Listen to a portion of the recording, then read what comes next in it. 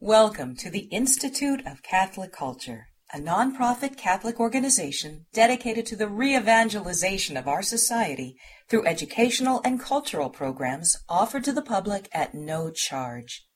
This and other presentations, hundreds of hours of audio, are available for free on our website, www.instituteofcatholicculture.org.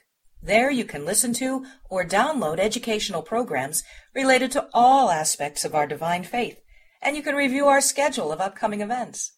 We hope you can join us in person. So thank you very much, Father Scully, and welcome back to the Institute.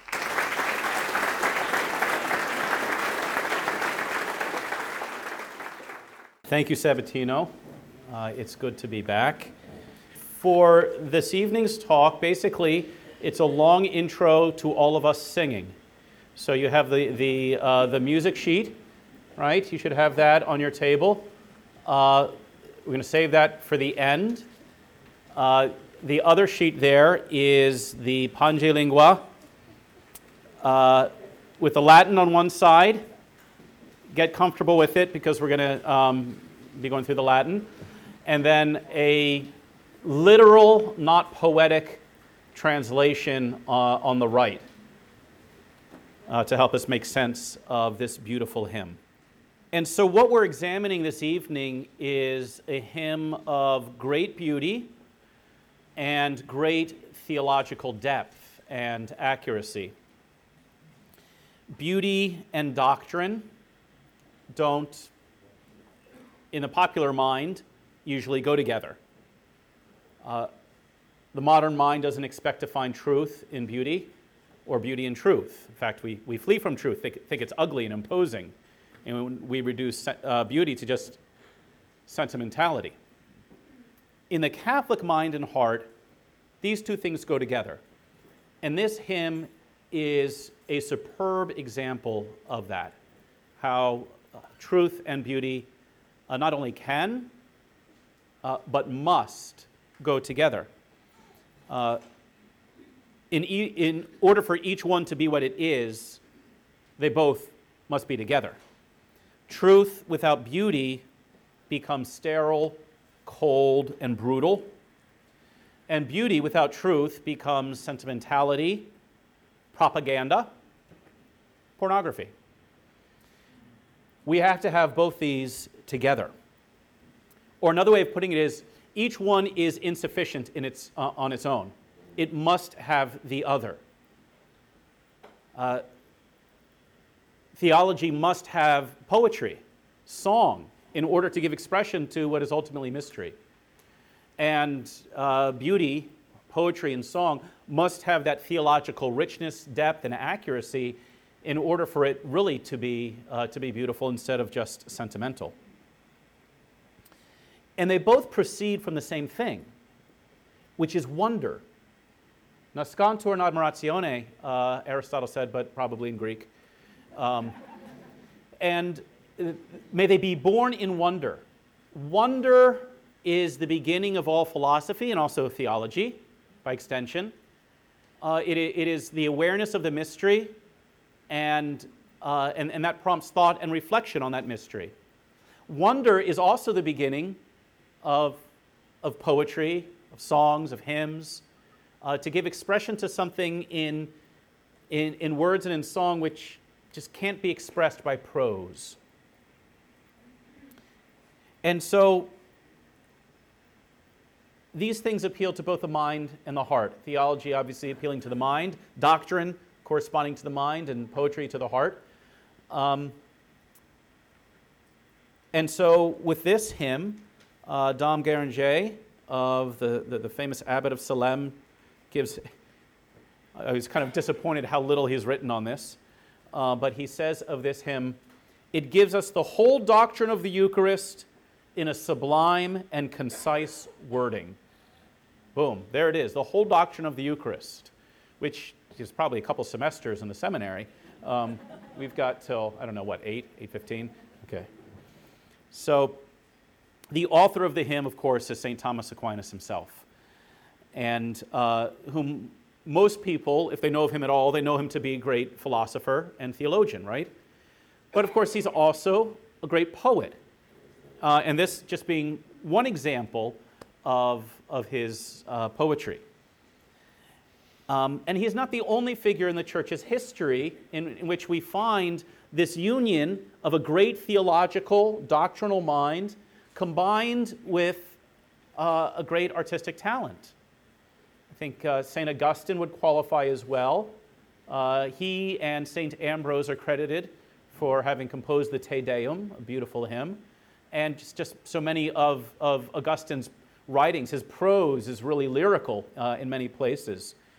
I would say closer to our own time, Blessed John Henry Newman, who has tons of poetry and, of course, theology, philosophy as well. And we're blessed in our own time to have the example of St. John Paul II and Pope Benedict XVI, men of great doctrinal depth and poets, or at least great appreciators of beauty. Which is all to say, we need to have both of these things in order for us really to be living in a truly Catholic way, have an appreciation for both, and really striving to grasp things in their doctrinal depth, and also to appreciate the poetry and to give expression to it as well. So before we get into the text itself, just some words about the origins of the hymn. And the origins of it are wrapped up with the origins of today's feast of Corpus Christi, which really should have been last Thursday's feast of Corpus Christi, okay, because that's the day that our Lord said he wanted it to be on. We move feasts around now.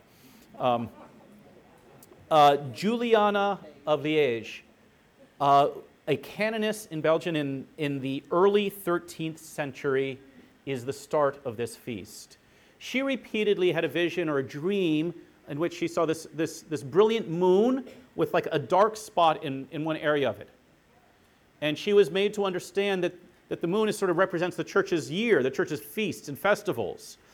And that dark spot, or lacuna, was the absence of a feast that's dedicated entirely to the Eucharist, to our Lord's presence among us under the form of bread and wine. And in her life, she tried to get the feast established. And she died in vain, or so she thought. About 11 years after she died, a priest, Peter of Prague, was making a pilgrimage to Rome, stopped in the town of Bolsena, Italy, and he had some difficulties with the doctrine of the Eucharist. He didn't outright disbelieve it, just had some difficulties with it. And as he's offering Mass, the words of consecration, which, according to our doctrine, is the moment at which there's no longer bread, no longer wine, but just the body and the blood of our Lord. At that moment, the host began to bleed, which we presume settled his doubts and difficulties, right? And it's also a lesson to us, by the way, because we hear about these Eucharistic miracles and we think they're amazing. I don't know of any Eucharistic miracle that is the product of devotion. They all come about because of a lack of devotion. And someone who disbelieves or worse, tries something sacrilegious with the host. So let's not hope for Eucharistic miracles because it sort of indicts us if we get them, right? So what does the priest do? Here's the host bleeding. Well, he interrupts Mass. As Providence would have it, the Pope Urban IV, was in the nearby town of Orvieto. And so this priest went to speak with the Pope and sort of come clean about his difficulties and what happened and everything. And the Pope commanded that the corporal from the altar be brought to Orvieto, where you can go today and see that corporal bloodstained from the 13th century. 1 year later, the Pope instituted, in light of this event, he instituted the Feast of Corpus Christi. But it wasn't only in light of that event of the Eucharistic miracle, because that Pope actually had been an archdeacon, where? In Liège, where Juliana lived, and he had heard already about this vision that she experienced and this desire of our Lord expressed through her that the Feast of Corpus Christi be established. Convenient that he then became Pope, right? And so he established this feast in 1264, and of course, St. Thomas Aquinas, still being around, turned to the greatest theologian, who also happened to be a great poet, and asked him to compose the office for the feast, which means the hymns for the breviary and all the propers for the Mass that we have had for centuries for this feast. And it is from the office that we take this hymn. And it was for that St. Thomas composed it. The last two stanzas of it, if you look at your sheet, are familiar to us because the Tantum Ergo that we sing every time there's Eucharistic benediction. The entire hymn is used usually on Holy Thursday for the procession, and in many places today on Corpus Christi when there's the procession after Mass. As you're looking at the hymn, let me just make some observations about its composition and structure. It is 6 stanzas, 6 lines in each, an alternating rhyming system. A, B, A, B, A, B for each stanza. The first words of it are actually stolen. Okay, not stolen, that's a strong word to use. Okay, but St. Thomas took them from somewhere else. Some of you might be familiar with the hymn, Pange lingua gloriosi prelium certaminis, which is a hymn in honor of the Holy Cross that was composed in the 6th century. And it's still sung during Holy Week, I think on Good Friday especially. And so it would have been familiar to people. And the music, St. Thomas just took the music for it as well and just wove it in. And so what he did is he took a familiar melody to everybody and he put new words to it, which is very crafty because we know the power of a familiar song, right? When you get a song in your head, we know the power of it, and he understood that as well. And so to convey this profound theology, he took this familiar hymn, used his own words, and composed a masterpiece of Eucharistic catechesis. And so, if you, again, looking at the hymn itself, what I'd like to do in going through it and explaining it and just kind of reflecting on the beauty of it and the beauty of the composition, but also the doctrine and the beauty of the doctrine, I'm going to divide it this way. The first stanza is really sort of an introduction. Think of it as an overture in a great symphony or an opera. The next 2 stanzas, 2 and 3, are sort of a historical survey of our Lord's life. It's the gospel in miniature.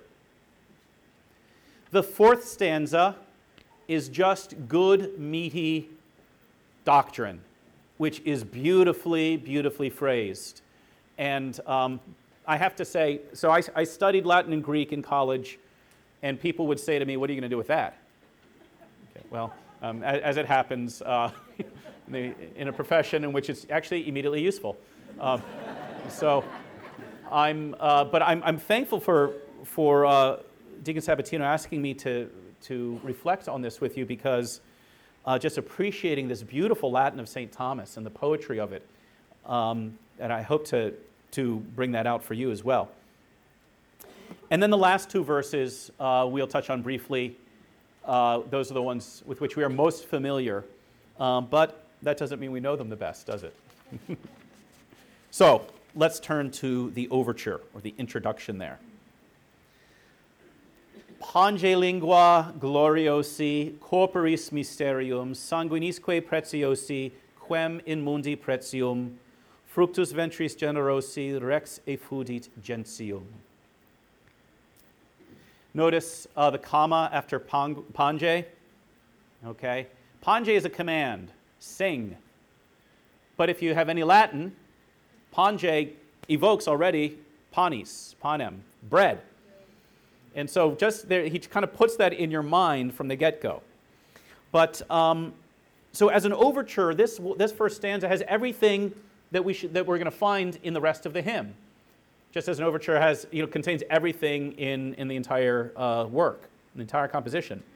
So first there's the invitation to prayer, or actually technically a command to prayer. Pange lingua gloriosi, sing, O tongue. Sing, O tongue. And so it's a command to the tongue to be freed and to sing, which has gospel connotations, doesn't it? Because we hear our Lord healing those with speech impediment, right? His tongue is freed. Or think of Zechariah, right? When his tongue is freed and he can speak and praise God. What's the purpose of us having a tongue in order to speak?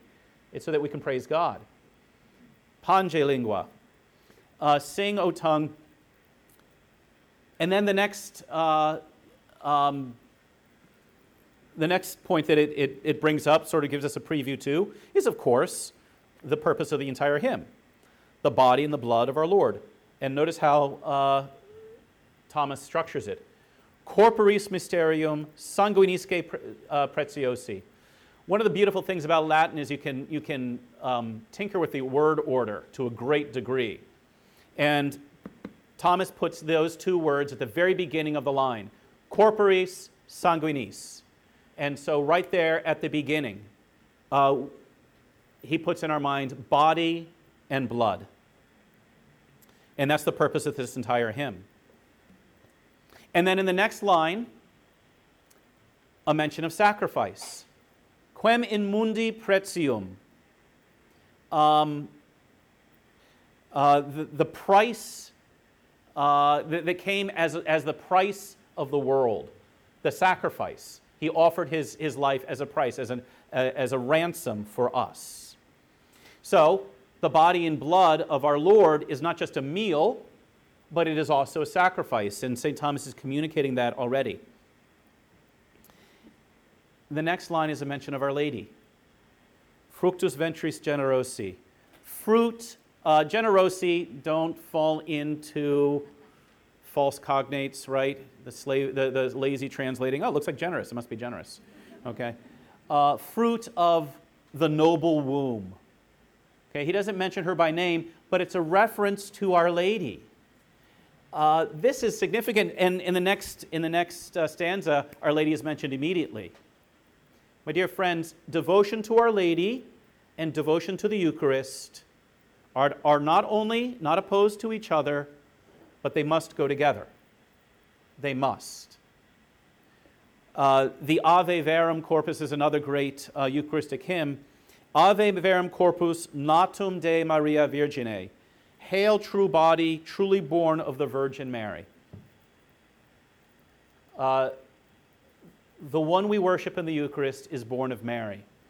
We always have to regard her as Mother of the Eucharist. The body that he's offered us offered for us on the cross and offered to us in the Eucharist is the same body that Our Lady adored in Bethlehem. And so this mention of her at the beginning and then in the next stanza as well brings out the unity of these two devotions. And really you can't have one without the other. The mention of Our Lady kind of preserves this sense that, yes, the body we worship and receive is that same body born from her, not some other version. And so Paul VI wrote that Mary is intrinsic to Christian worship. Intrinsic. Unable to be separated from. Intrinsic. She's not really important to Christian worship. She's not even really, really important. She's intrinsic to Christian worship. If we remove Mary, now we're not going to understand our Lord as well. And just think of all those nativity scenes, when you get your Christmas cards, especially the Northern Renaissance depictions of our Lord, lying there on a cloth sometimes, which looks like the corporal of an altar, or on a sheaf of wheat. And Mary is there adoring her child, and there are angels there, and very often the angels are vested. It has always been the instinct of the church to connect these two. And notice how this stanza puts before us, practically immediately, the mystery. Pange lingua gloriosi corporis mysterium. What are we singing? What are we commanding the tongue to sing? Sing the mystery. Sing the mystery. Deacon Sabatino mentioned that Dr. Alice von Hildebrand was here, and she has such lovely reflections on mystery. And she makes a great point that for us, we don't speak of problems, we speak of mysteries. Problems are things you solve. Mysteries are things that you reverence. And in this case, the mystery is something that we praise and celebrate and extol. And again, this brings out the unity of doctrine and poetry, of dogma and beauty, because it's essential for a theologian to reverence the mystery. If he tries to solve it, he breaks it. And that's what every heresy is. Every heresy is a breaking of one of the mysteries of faith. The Incarnation, the Eucharist, the Virgin Mother, whatever else it might be. Every heresy is trying to solve one of the mysteries of faith instead of revering it. And poetry, of course, loves mystery. Loves to speak words around it and never get quite straight to it, because it is something to be extolled, not solved. And so theology without that reverence for a mystery becomes rationalism. And poetry without that reverence for mysteries, we call that prose, not poetry. So that is the overture. And look at the way, just a little bit of the structure there. I mentioned the pange, which really kind of to the ear evokes already panis, bread, and then pange corporis sanguinis, right there in a row. And then the way he lines up pretiosi and pretium, because that precious blood is the price of our salvation. So, with that overview in mind, now to the next stanza, which is, let's divide it into three parts, okay? Lines 1 and 2, and then 3 and 4, and then 5 and 6. It's wonderfully structured and brings out for us the beauty of our faith. And what Thomas is doing here is giving us the gospel in miniature in these next two stanzas. There's first the command to sing of this mystery. Now he's going to explain the one about whom we are singing and what he has accomplished. Nobis datus nobis natus ex intacta virgine. There's Mary again. Given to us, born to us of the intact virgin, the untouched virgin. It is a truth about him that we can't think about enough. He is born for us. He is given to us. What a beautiful thing. And that word there, nobis, means for us. Nobis, nobis. This truth that God in his goodness has given himself to us. What other faith boasts this? What other faith can claim such a God? He's not giving us just commands, instructions. He's giving himself to us. He is born for us. He is given to us. And then again, of the untouched virgin, there again is Our Lady, immediately, always with our Lord, always with our Eucharistic Lord. And so those two lines prepare us to understand the Eucharist as that gift for us. What great intimacy. But having said that, it's worth realizing also, why does our Lord give us the Eucharist? It is for us. It's for our nourishment when we're weak. It's for our consolation when we're struggling, and we can come by the church here and he's there. And we can be consoled by him. We can be nourished by him at Mass. And so he is for us in that way. But he also gave us the Eucharist because he wanted to be with us. Which is amazing, because we don't always want to be with one another, right? God takes delight in his people, it says in the Psalms. God takes delight in his people. We don't believe that. We fall into the trap of thinking he's sort of begrudgingly there. Okay, I'll be there in the tabernacle, but I'm not happy about it, right? I've given myself to you, but I'm not happy about it. No, he delights to be with us. This is for us because we need salvation, but it is also for him because it answers the desires of his Sacred Heart to be present to us, to give himself to us, because he is a lover, and that's what love desires. The next two lines talk about his public ministry very briefly. Et in mundo conversatus. So literally, conversing in the world. It's kind of like a homey sort of way of understanding our Lord's public ministry. Just kind of walking around conversing in the world. Okay, he's preaching. He is exercises public ministry that way. Sparso verbi semini, the seed of the word having been scattered, literally, slavishly, literally. Professors would kill me if they heard me say that.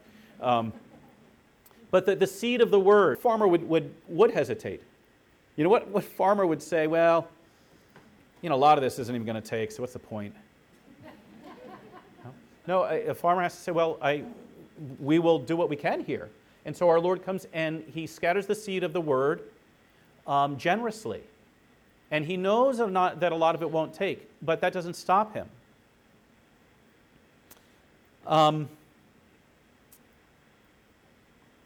Sui moras incolatus miro clausit ordine. And this is a very difficult couple lines to translate. I would say the sojourns of his dwelling he brought to a wondrous end. So the sojourns of his dwelling, he was dwelling with us here. He sojourned with us during that time of his dwelling on earth. And he brought all of that time with us, those 33 years. He brought it to a wondrous close. Miro ordine. A wondrous close to all of that. Or he closed it rather in a wonderful order. Miro ordine. And what this does is it sets up the next stanza. Because our Lord's public life concludes, but he concludes it properly and wondrously. He doesn't just say, okay, well, that's it. I'm done.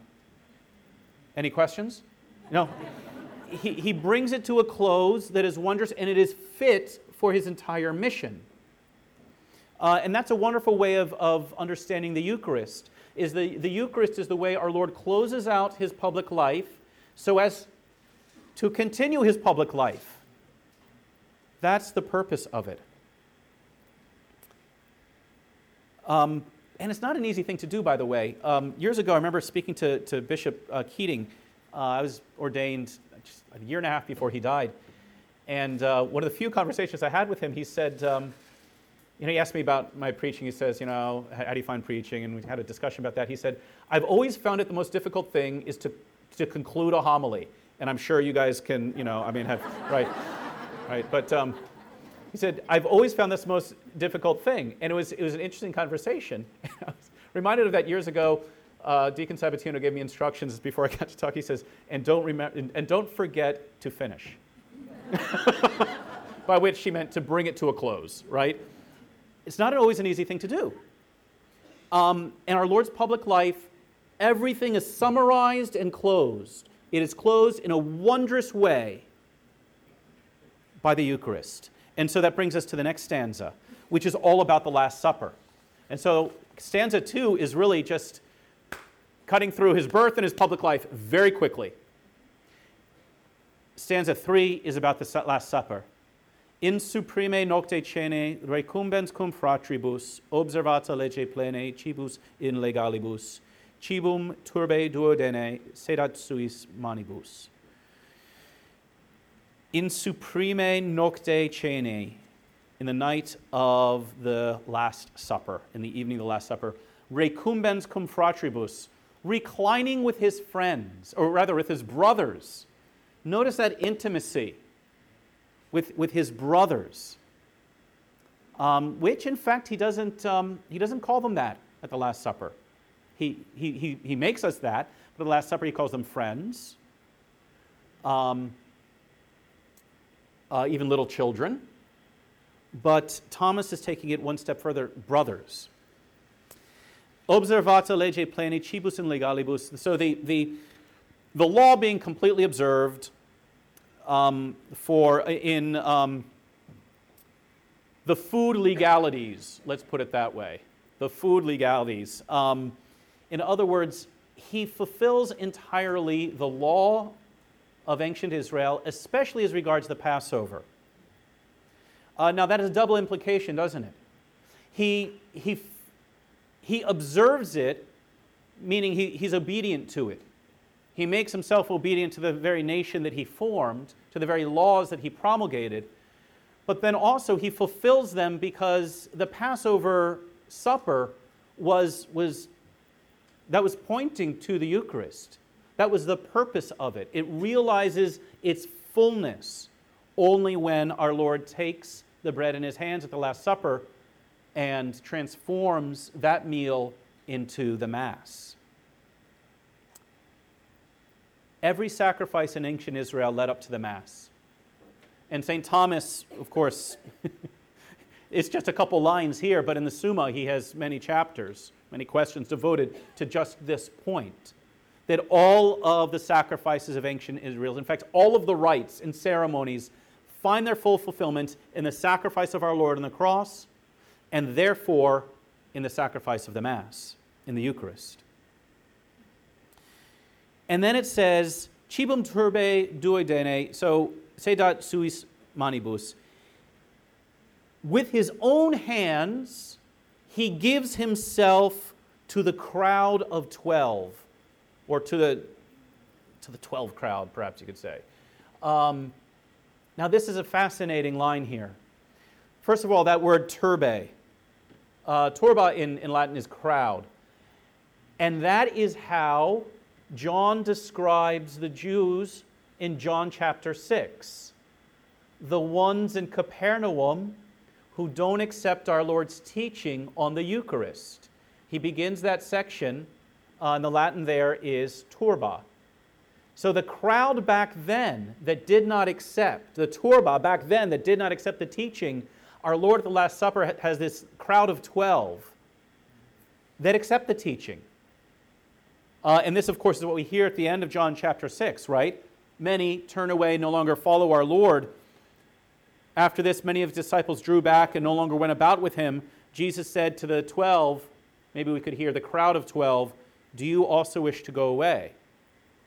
And of course, Peter responds, "Lord, to whom shall we go? You have the words of eternal life. And we have believed and have come to know that you are the Holy One of God." And so now at the Last Supper, this is the new Israel right here. The ones that are entrusted to him, this crowd of 12. And he is giving himself to them as food with his own hands. Suis manibus. That's amazing. He's sort of handing himself over, isn't he? And think of the setting of this. This is the Last Supper, the day before, the night of his betrayal, the day before his execution. He is handing himself over as nourishment and food before he hands himself over for sacrifice. And so it brings to mind again how the Eucharist as food and sacrifice are really the same thing. Our Lord hands himself over as food at the Last Supper, and on Good Friday, he hands himself over to be crucified.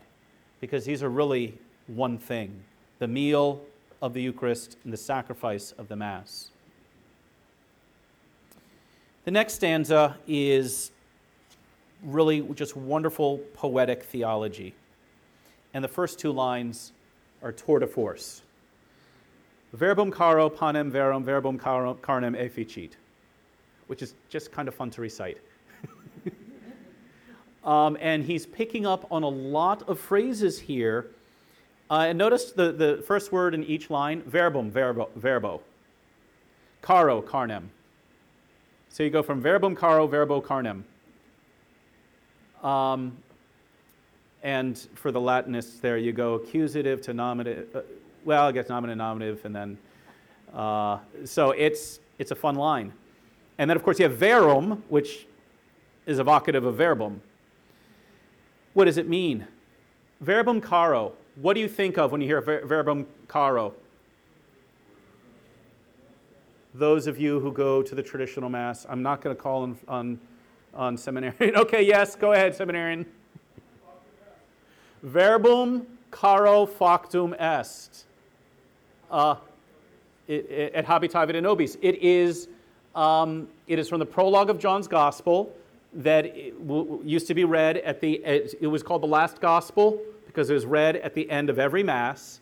Verbum caro factum est et habitavit in nobis. We say it in the Angelus.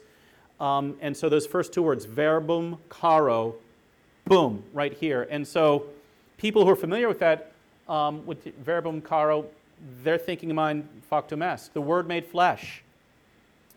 So the Word makes flesh by a word, makes flesh true bread. By a word. That's it. It is by the Word in this, okay, capital W, right? Okay. So by the Word, by the power of Jesus Christ that is conferred on priests throughout history. So in that sense, by the power of that Word, bread is made flesh. But also by the power of the word small w, or small v if it's in Latin, right? By the power of the word small w, the priest makes this bread flesh. It is the speaking of the words of consecration, that effect transubstantiation. That the bread, maintaining all of the properties of bread, becomes in itself the body of Christ. That is our theology in shorthand. That is precisely what we believe in those two lines. Fitque sanguis Christi merum. And so the wine becomes the blood of Christ. Now, a little catechesis here. It is accurate to say that the host becomes the body of Christ and the wine becomes the blood of Christ, right? But that does not mean that if you receive the host, you're only receiving the body. If you only receive the body, what are you? You are a cannibal, okay? The reason we're not cannibals is because cannibals eat pieces of dead people. The Eucharist is not a dead person. It is the living Lord, more alive than anyone in this room. And we do not receive pieces of our Lord. We receive him fully. He is fully present in every host and every part of the host, which is why, for example, yesterday at the cathedral during ordinations, when I was distributing communion and I had to break the host in half because I thought we were running out, I didn't then say to the next person, half of the body of Christ. No. He is present in every host, in every particle of every host. He is present body, blood, soul, and divinity. So if you receive the host, you receive likewise his blood, soul, and divinity. And if you receive just the precious blood, you're receiving likewise his body, soul, and divinity. Et si sensus deficit, ad firmandum cors sincerum sola fide sufficit. And if the sense is deficient, in other words, if we can't grasp it, faith alone suffices. All you need is faith.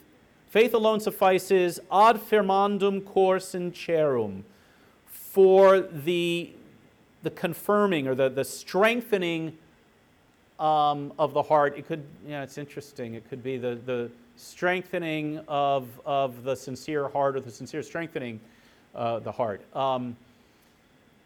Either way, faith is what enables us to enter into the mystery.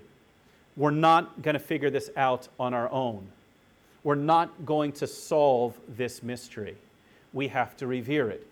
And St. Elizabeth Ann Seton, she was for real, okay? I'm sorry, but I mean, she's one of those saints that the sort of the popular depictions, I'm afraid have done her a disservice, because they just make her out to be, she's kind of, okay, she's a schoolmarm. She had a very intense devotion to the Eucharist. When she was first told about the Eucharist by some Catholic friends, she wept. Wept in joy of that God would be so generous. And in some of her writings, she says, it is so simple. It is so simple. He said that he would be present to us in that way. We simply have to believe him, take him at his word. It is that simplicity of faith that is necessary for Eucharistic devotion, which is why the simplest peasant can have greater access to the Eucharist than the most clever theologian who lacks faith. Faith is what gives us access. We want to try to understand it as much as we can, not in order to solve things, but in order to grow in appreciation for it.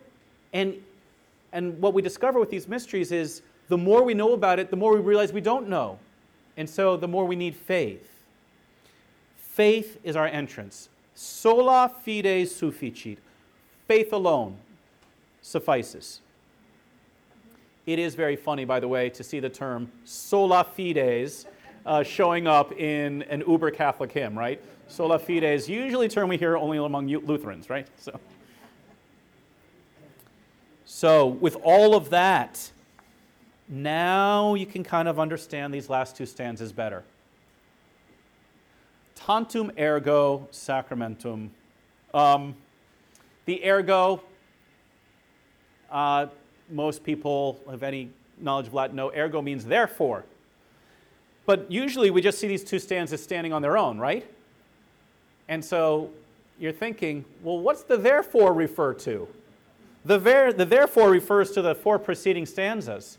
Given everything that's been said, therefore, because he is born of the noble womb, because he is given to us, born for us of the untouched virgin, because he closed out his life here in a wondrous way, because he reclined with his friends at the Last Supper and gave himself to them as food with his own hands, because by his word he changes bread into flesh, because of all of these things and because faith alone gets us access, therefore, tantum ergo sacramentum venerare cernui, therefore, let us venerate so great a sacrament, cernui, bowing low.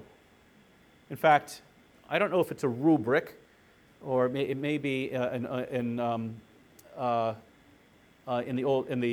extraordinary form, but it is certainly a custom at cernui that the ministers, when they're at benediction, bow low at the word cernui because it says bowing low, and so they do that. The word sacramentum is the Latin for mysterion, which is, of course, mystery. Therefore, let us revere so great a mystery, bowing low. I mean, have in mind, bowing down your forehead and touching the ground with your forehead. And also notice how all of the preceding doctrine leads to an act of worship. It doesn't lead to witty banter and conversation. Every so often, and I'm sure other priests in the room have experienced this, somebody will come up to priest after Mass and say, "Thank you, Father, that was an interesting homily." Okay, now that could mean I didn't follow you. It could mean you weren't clear, but a lot of times it means I am thinking about what you said, but I'm not accepting it in faith, and I'm not celebrating the truth that you conveyed. I mean, it's happened to me a number of times that I said, well, what do you mean interesting? That's doctrine. It's saving doctrine. It is something not just say, I don't know, that's interesting, I'm going to go home and think about that. No, it's something that we go home and pray about. It is something we revere and celebrate. Et antiquum documentum novo cedat ritui. And may the ancient rituals, let's say, give way to the new rite. Again, St. Thomas making the point that everything that went before, all of the old ceremonies and liturgies and rituals, they all give way to the Eucharist. They all give way. And let's extend that a little further. Because man is a creature who is created to worship. We are created for worship. That is the purpose of our creation, to worship, which means we will worship. And we will do it either rightly or wrongly. We will either worship in a true manner, or we'll invent worships that are not only wrong, but eventually diabolical. All worship ultimately desires the Eucharist, ultimately desires the one sacrifice that redeems us, that reconciles us to the Father, and the one sacrifice that nourishes us. All worship desires that unwittingly. Prestet fide supplementum sensum defectui. And the commentators here point out that sensum is being used in the sense of in terms of the physical senses. So may faith provide the supplement to the senses defect. Because with our eyes, with our hands, with our mouths, we cannot grasp the truth of this, because it is beyond those senses. So may faith provide the supplement, what is necessary there. And the final stanza, simply put, is a long version of the Gloria Patri. And so it is customary at the end of the Psalms to pray, glory to the Father, and to the Son, and to the Holy Spirit. It was in the beginning, is now, and will be forever. Amen.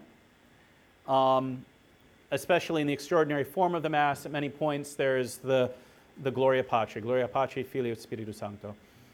These 6 lines are just a fancy version of the same thing. Genitori genitoque, laus et jubilatio, salus honor virtus quoque, sit et benedictio. To the generator and to the generated. In other words, to the Father who generates, and to the Son who is generated.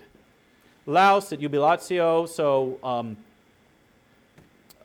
honor and joy, salvation, honor again, another word for it, power, and also blessings be.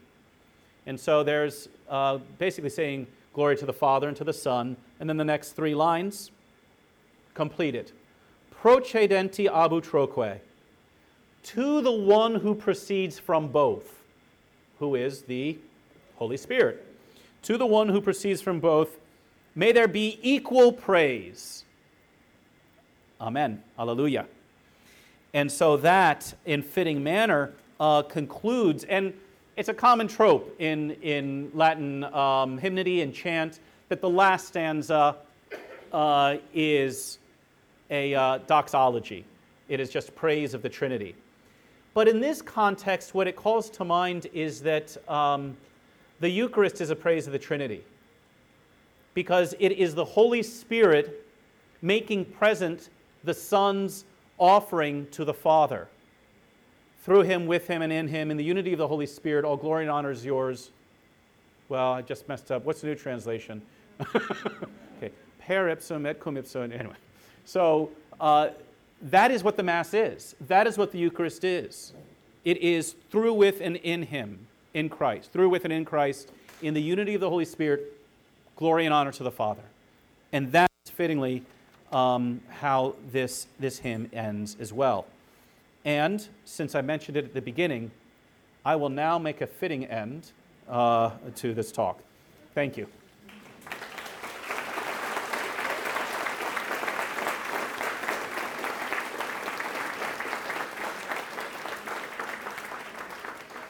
Now we are going to stand and we are going to sing. And hopefully I pray that my words have inspired you, if not to sing well, at least to sing devoutly and with greater affection, greater devotion. In nomine Patris et Filii et Spiritus Sancti. Amen. Pange lingua gloriosi, corporis mysterium, sanguinisque preciosi, quem in mundi pretium, fructum ventris generosi, rex effugientium, nobis natus, ex intacta Virgine, et in mundo conversatus, sparso verbis semine, sui moras incolatus, miro clausito dine, in supreme nocte cene, recumbens cum fratribus, observata lege plene, cibus in legalibus, cibum tibi dueldene, sedat suis manibus, verbum caro parem verum, verbo carem feficit,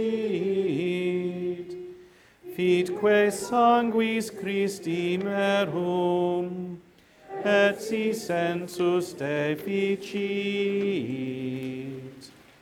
Ad firmandum cor sencerum, sola fide sufficit. Tantum ergo sacramentum, venere nos senui, et antique documentum, novo cedat ritui, restet fides supplementum, sensum defectui. Genitori genitoque, laus et jubilatio,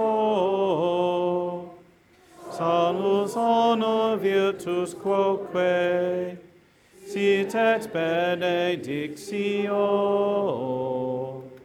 procedenti ab utroque, comparsit laudatio.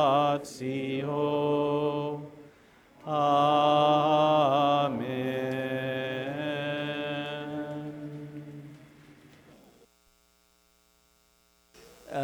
You said that the Pange Lingua was in effect commissioned by the Pope for the feast, yet at this morning's Mass, in extraordinary form, the sequence was Lauda Sion. Well, this is a different. Lauda Sion is the sequence that the saint penned or quilled for the feast. Pange Lingua was not part of the Mass; it was part of the divine office, and still today it's the hymn for Vespers, and it was also at times accompanied. I don't have the text with me by that great Dominican. Thomistic summary of the Eucharist as an antiphon. So it was never part of the Mass. It was part of the divine office. I think mainly Vespers, if I'm not mistaken. Yeah, and also processions, as I mentioned. So Holy Thursday, it's used for that. We have beautiful Latin here from St. Thomas. This is beautiful English, too. Do we know anything about who did the translations on this? I don't know. Actually, this is not really the most beautiful English. You can find better online. This is the more literal translation of the Latin. Yeah. And by the way, when Deacon Sabatino asked me to give this talk, I immediately thought Lauda Zion. I said, "Oh yeah, I'll do the sequence. Yeah, the sequence for Corpus Christi. That'd be great." And then I went, "Oops, it's not the sequence." So the sequence is much longer and theologically much richer. But we'd be here for hours. Okay. Why is sometimes the Eucharist and the cup of wine offered separately if each is the full body and blood of Christ? I think that is mainly logistical. Okay, but there is also significance to, and it's actually not always received separately. So you can receive by intinction. Correct me if I'm wrong. In the East, they are received as one. Okay, in the West, a different custom came to be, and that's really exclusively the host. In the vast majority of the Latin Church's history, it's just been receiving the host. A lot of that is just logistics. That it's hard to have that many chalices and to distribute that both reverently and efficiently, because we have parking lots that need to be cleared between masses. The fuller symbol is to receive both. Okay. Which let me digress, if you don't mind. The Eucharist is a symbol. Scared now, aren't you? It's just not only a symbol. Abbot Vanier, Emmaus Books, I think, puts out republishes his work. He was an abbot in England in the early 20th century. He's got a very good book called The Doctrine of the Eucharist. And in a section in there, he talks about how there's somewhat of an overcompensation that makes us forget about the symbolism of the Eucharist. That because we are so intent on saying it is the real presence of Christ, we forget that there's a reason he came to us under the form of bread and wine. So, I mean, bread is a very basic nourishment, isn't it? Because this is essential to our lives. We're starving. We need bread. You don't give starving people something luxurious. You give them what is most fundamental. And wine, of course, signifies joy in our Lord's culture as much as in ours. So that's just, for starters, something the significance of the bread and the wine. So they do maintain their symbol value, and receiving both the host and the precious blood would be a fuller sign of receiving our Lord, but it is not essential. Father, we have a question coming in online from Anne Marie McNew from Texas asking, I'm going to modify her question slightly, but what are some other examples of great theological poetry in the church, and where would you rank this in relationship to those? Well, I'm not, first, I don't think I'm fit to do the ranking, but, the Roman Breviary is full of such, beautiful works. The Lauda Zion, the Veni Sancte Spiritus, Veni Creator Spiritus, these are beautiful and theologically rich works. The Pange Lingua really stands out as one of the best, but if you pick up especially the extraordinary form, the Roman Breviary, it is just full of some really profoundly moving and theologically rich hymns. The sequence for Easter is another one. But this is commonly regarded as one of the greatest. Father, thank you for your talk. Coming from a Protestant background where it's talked about personal relationship with Jesus all the time, how might you help someone with that understanding, introducing them to the Eucharist? Great question. And it's worth pointing out that we share this with Protestants, don't we? That fundamental, central to our faith is that personal relationship with Jesus Christ. That is sine qua non. You can't really be Catholic and not have that. The difference is we see the church as intrinsic to that you cannot separate Christ from the church. To have a personal relationship with him means necessarily also to be united with him by way of the church. And a lot of times people see the church as an obstacle, and sometimes you can understand why. But that's the essential commonality, but also difference. We want to know the person of Jesus Christ. This is one of St. Paul's greatest lines in Philippians, and it just kind of bursts out from him. I want to know Christ and the power of his resurrection. And how do we know him? We know him by encountering him in the Gospels, first of all, right? And obeying what he said, believing what he said. And what's fascinating is in the Gospels, this is the only thing he commands us to do in his memory. The only thing. He does not say feed the poor in his memory. We should feed the poor, right? He doesn't say love one another in memory of me. But this devotion to his person, that personal relationship, should prompt us to want to do what he said is a memorial, a living memory of him. So I think that's one thing. And the other is, or the second would be, as Abbot Dom Marmion says, in order to know Christ, you cannot separate him from his mystical body. We come to know Christ through the church. And the church highlights this sacrament as the place where we encounter our Lord most fully this side of heaven. And third, proceeding from that second point, you don't get much more personal than the union of body and soul. I mean, that is really, and a lot of guys have quipped about it. I think it deserves more than a quip. That not only have I received my Lord, Jesus as my personal Lord and Savior, but I've also received him on my tongue and down my throat and into my tummy. Well, we should make the point that communion is this personal encounter with Christ. And that is where we really do come to know him personally and cultivate that personal relationship with him. A friend of mine is fond of making this observation. The natural analogy for the reception of the Eucharist is the conjugal embrace of marriage. That's why our Lord is referred to as the bridegroom of the soul. That's why the baldacchino, St. Peter's Basilica, is reminiscent of the canopy of a wedding bed. There's profound nuptial imagery in the Eucharist.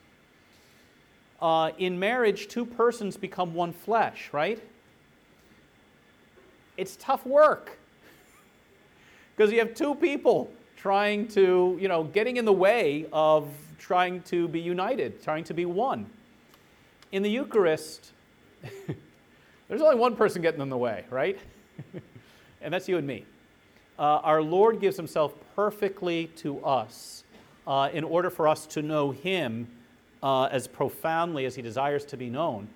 Then we need to rid ourselves of all those obstacles and difficulties that get in the way of that one flesh union with him. I'll close with a blessing. The Lord be with you. And with your spirit. May the blessing of Almighty God, the Father and the Son and the Holy Spirit descend upon you and remain with you forever. We hope you enjoyed this presentation from the Institute of Catholic Culture. If you'd like to learn more about the mission of the Institute and how you may become a part of this important work, please visit our website at www.instituteofcatholicculture.org or call us at 540-635-7155. And may the glory of Christ Church be ever more manifest upon the earth. St. John the Evangelist, pray for us.